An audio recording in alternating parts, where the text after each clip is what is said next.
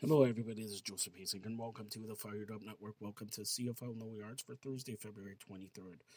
Lions trade for Ticats quarterback Dane Evans.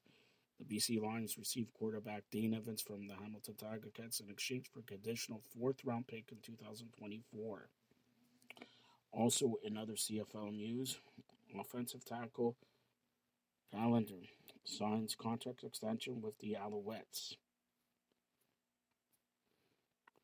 St. Peter's signed Canadian receiver Ryerson John following an NFL stint. St. Peter's add linebacker Mika All